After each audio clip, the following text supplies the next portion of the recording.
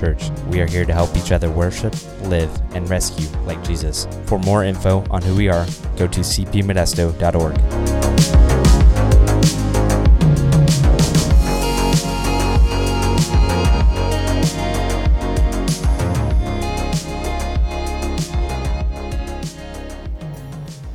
You're welcome to stay wherever you want to stay. Today was unexpected. And oh man, I've been losing it all morning, but when I saw all you guys come in, wow.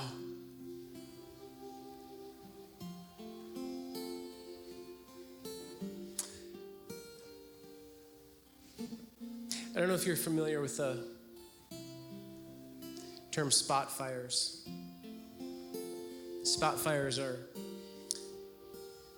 fires that are started off of the main source, the main fire. So what happens is there's a fire and the burning embers taken through the air land on a spot that is ready to burn. And then that spot ignites. And then that spot fire grows.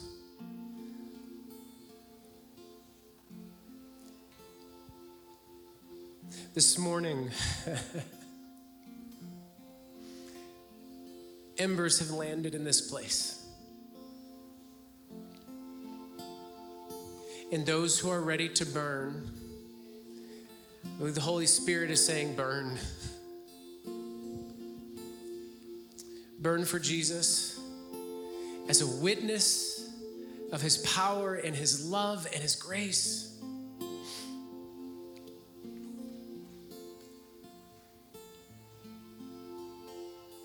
He's so good. He's so good. And I want to share just a short with you this morning because sometimes the Holy Spirit hijacks our plans, which is so good. And even within that, I think sometimes the Holy Spirit says, and mention this.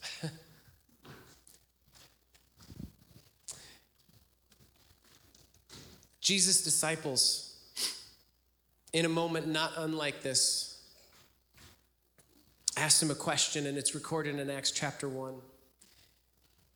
They said, Lord, will you at this time restore the kingdom to Israel? And he said, Jesus said, it's not for you to know times or seasons that the Father has fixed by his own authority. Lord, don't worry about when I will restore the kingdom. That's not of your concern. We said, this is what I want you to focus on. This is what I need you to do, to be doing. He goes on and he says, but you will receive power when the Holy Spirit has come on you, and you will be my witnesses in Jerusalem and in all Judea and Samaria and to the ends of the earth.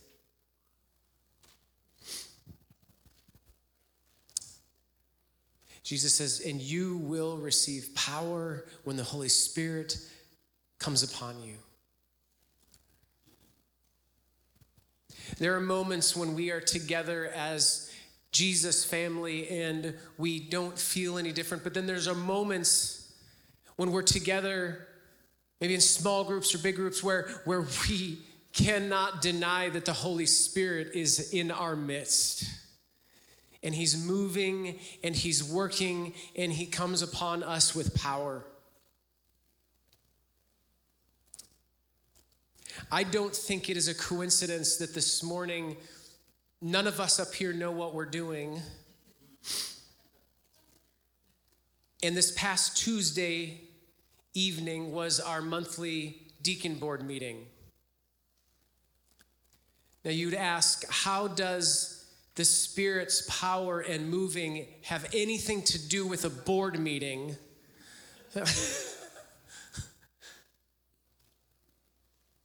For the first time that I know of, maybe ever, I don't know, maybe not, maybe it's been done before. But Tuesday night, we did zero church business. And each person on the deacon board shared the state of their heart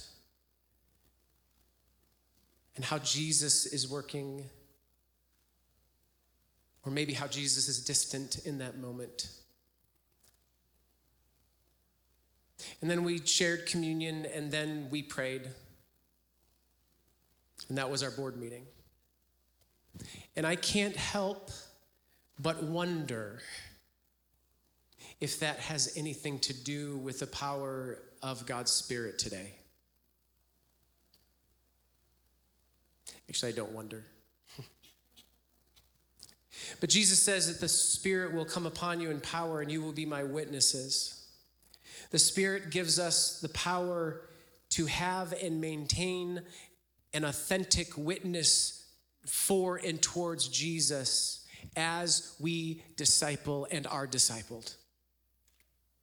We have to choose to surrender daily to the power and the presence of the Spirit and be filled with the Spirit, because it is the Spirit who places you in your primary sphere of discipleship. Not me, not your family, not anyone but the Spirit. And others can confirm where God wants you in your sphere, but you must listen to the Holy Spirit, and you will give an account to King Jesus as to what you did there, whether or not you obeyed. For instance, the Spirit may say, right here, right now, this is where I want you to be. Here, stay here, and make disciples. Or he may say, I want you to get up and go to a place where I'll show you. There's people in this room who the Spirit has said, go to the place where I'll show you. And they're ready to go.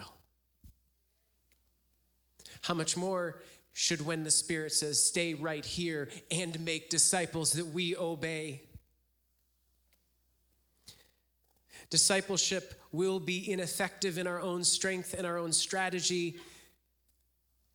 Discipleship and disciple making is only as effective as it is Spirit empowered. There's an ant right here crawling. I don't know how he got there.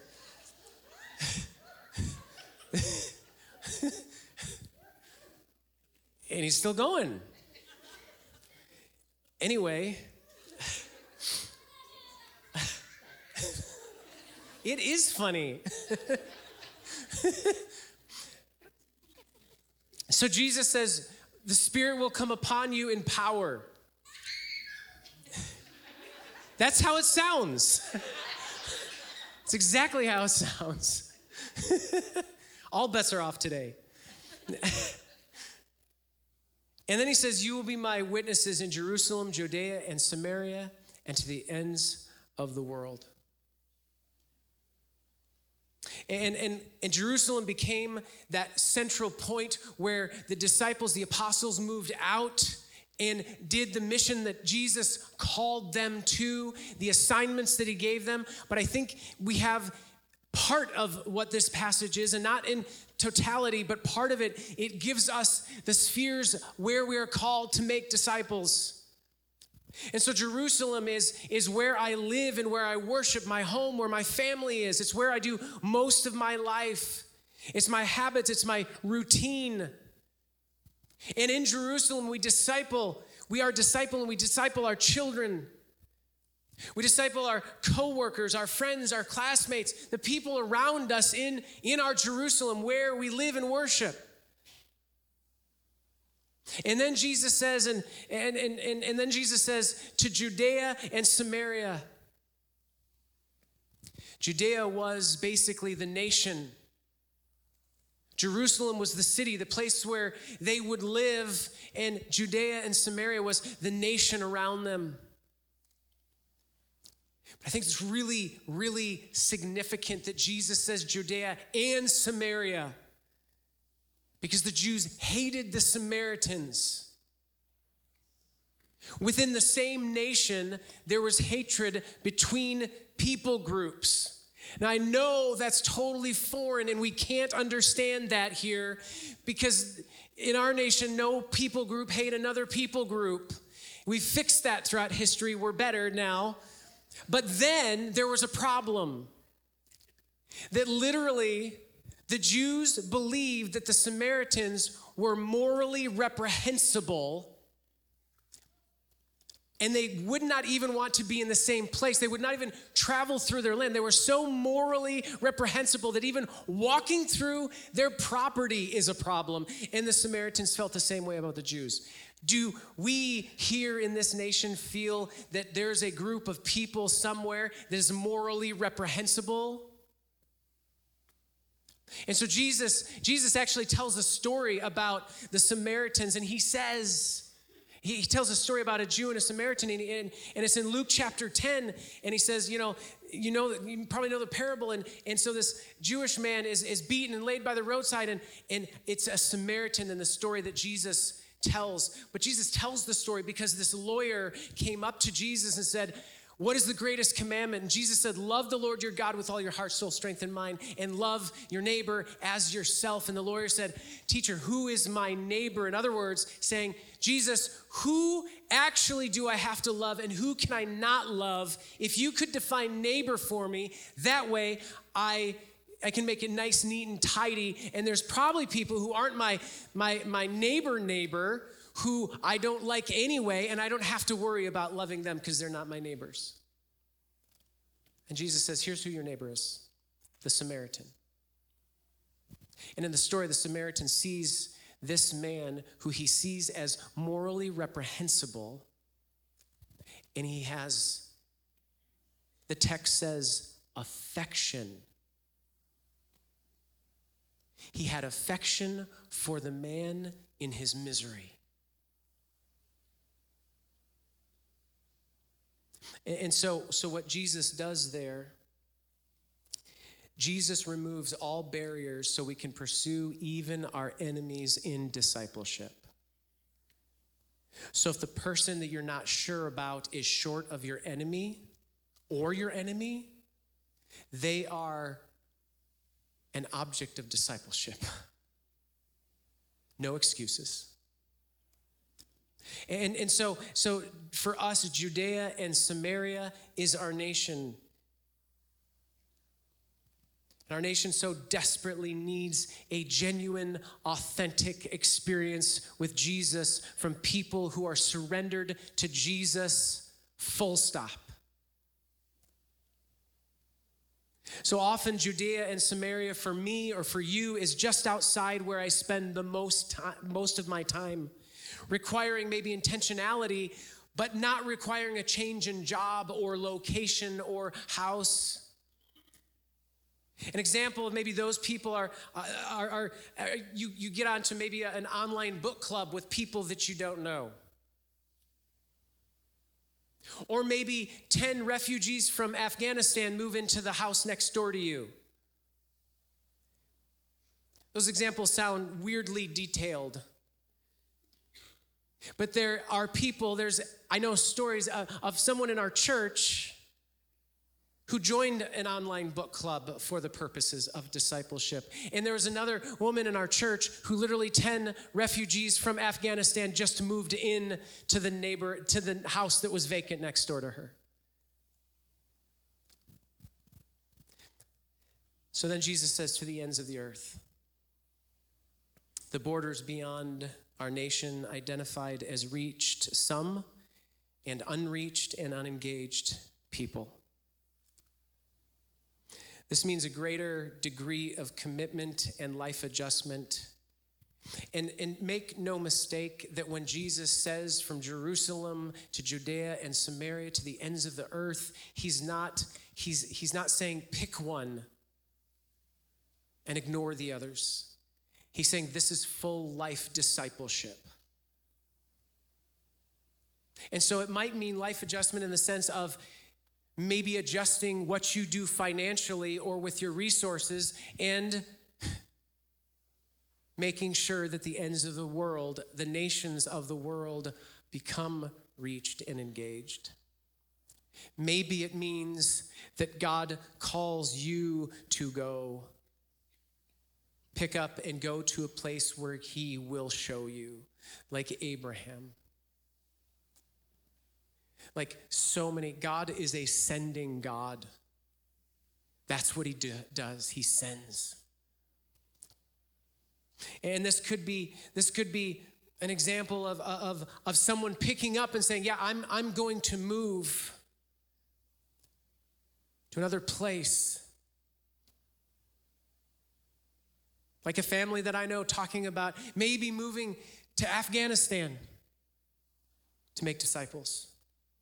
Or maybe we come together and we send someone and make sure they have everything they need to go to the Ansari people in India, who these people have no witness of Jesus Christ within their people group. Not one. Not even one disobedient one. No one.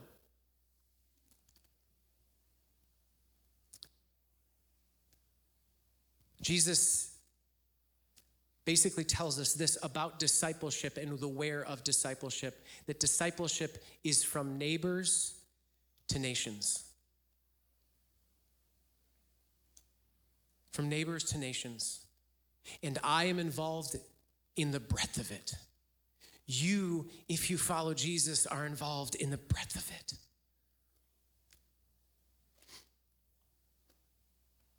I love how David Platt puts it in a book he wrote just recently called Don't Hold Back. I would recommend you don't read it if you don't want your life disrupted. But if you're okay with disruption, then go ahead and read it. But he says this, I love how he catches the heart of God. The Spirit of God is passionate about all nations knowing the love of God. This means that if God's Spirit dwells in you, then you will be passionate about all nations knowing the love of God. To be a follower of Jesus is to live with zeal for all the nations to know Jesus. The spread of the gospel among the nations is not a program for a chosen few. It's actually the purpose for which we all have breath and the end toward which all of history is headed. The ant is on my iPad. Just move him along. I was on my finger. Anyway, little ADD here. That end that he talks about, that everything is heading toward, is the picture that the Apostle John sees in Revelation chapter 7. This is what he sees. And this is what the goal that Jesus has, as he said, you will be my witnesses when the Spirit comes upon you in power. You will be my witnesses to Jerusalem and to Judea and Samaria and to the ends of the nations. This is what God is aiming for. This is God's goal. This is his accomplishment. When we obey that, this is the result. Revelation 7 verse 9, after this I looked and behold a great multitude that no one could number, from every nation, from all tribes and peoples and languages, standing before the throne and before the Lamb, clothed with white robes, with palm branches in their hands, and crying out with a loud voice, salvation belongs to our God who sits on the throne and to the Lamb. That is the picture. That is the vision for the church. That we will, when we have obeyed and joined with Jesus in his mission, we will be with people that cannot be numbered before the throne and before the Lamb, worshiping.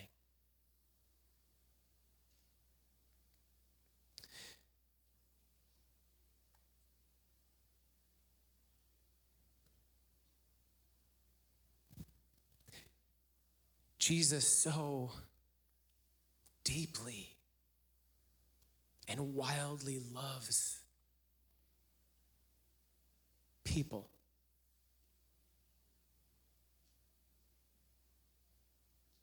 And he asks those people to let others know that. And not just that he loves him, but he is the one true king. And that he is coming back. And that Jesus' vision for humanity is to gather them together as one people.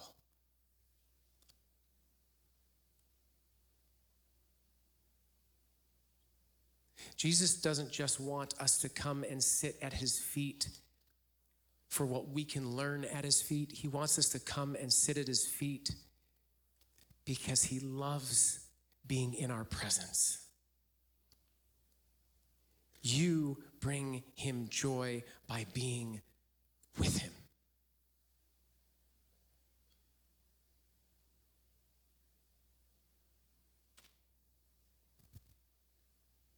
We sing, and sometimes those words we sing feel very real and very present.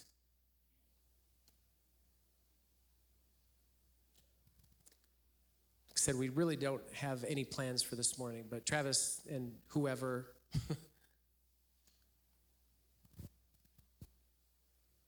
this morning, I believe that there have been embers all over from the fire in the kingdom of God, which rages. And I believe that those embers are floating and being blown, and they are landing, and they land on some places that are not ready to burn, and they land on some places that are ready. Don't walk away this morning and put out the fire that the Spirit may have started in you here, or that he's been preparing. Maybe you've gone through a dry season, but that dry season was God's preparation for you to receive his gift of blessing and the ember that he's placing on you. And as the Holy Spirit inside of you receives and you receive that, you burst into a spot fire which will light up and give life and burn and spread wherever you are, whether it's in Jerusalem or Judea or the nations.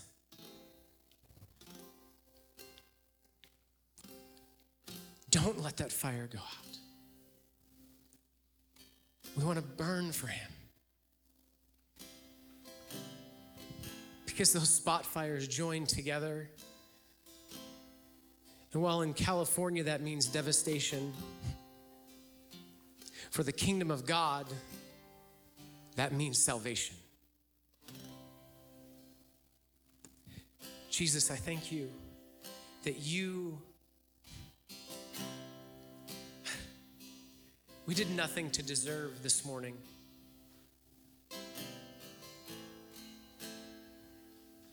But you love to bless us. You love to overshadow us with your blessings and your goodness. I pray that you would feed the fires that you've started this morning. That we would not be satisfied with the plans of men, but we would eagerly desire the plans of the Spirit. That we would let go of the comfort that we so tightly hang on to, and the convenience that has defined our lives, and recognize that every time we control, that we wrestle that away from you, God. And so I pray that we would release that.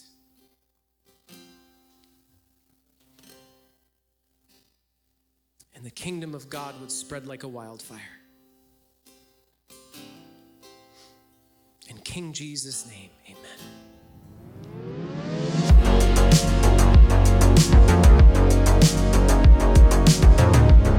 Thanks so much for listening. We hope you feel inspired and moved by what God is doing here at Crosspoint.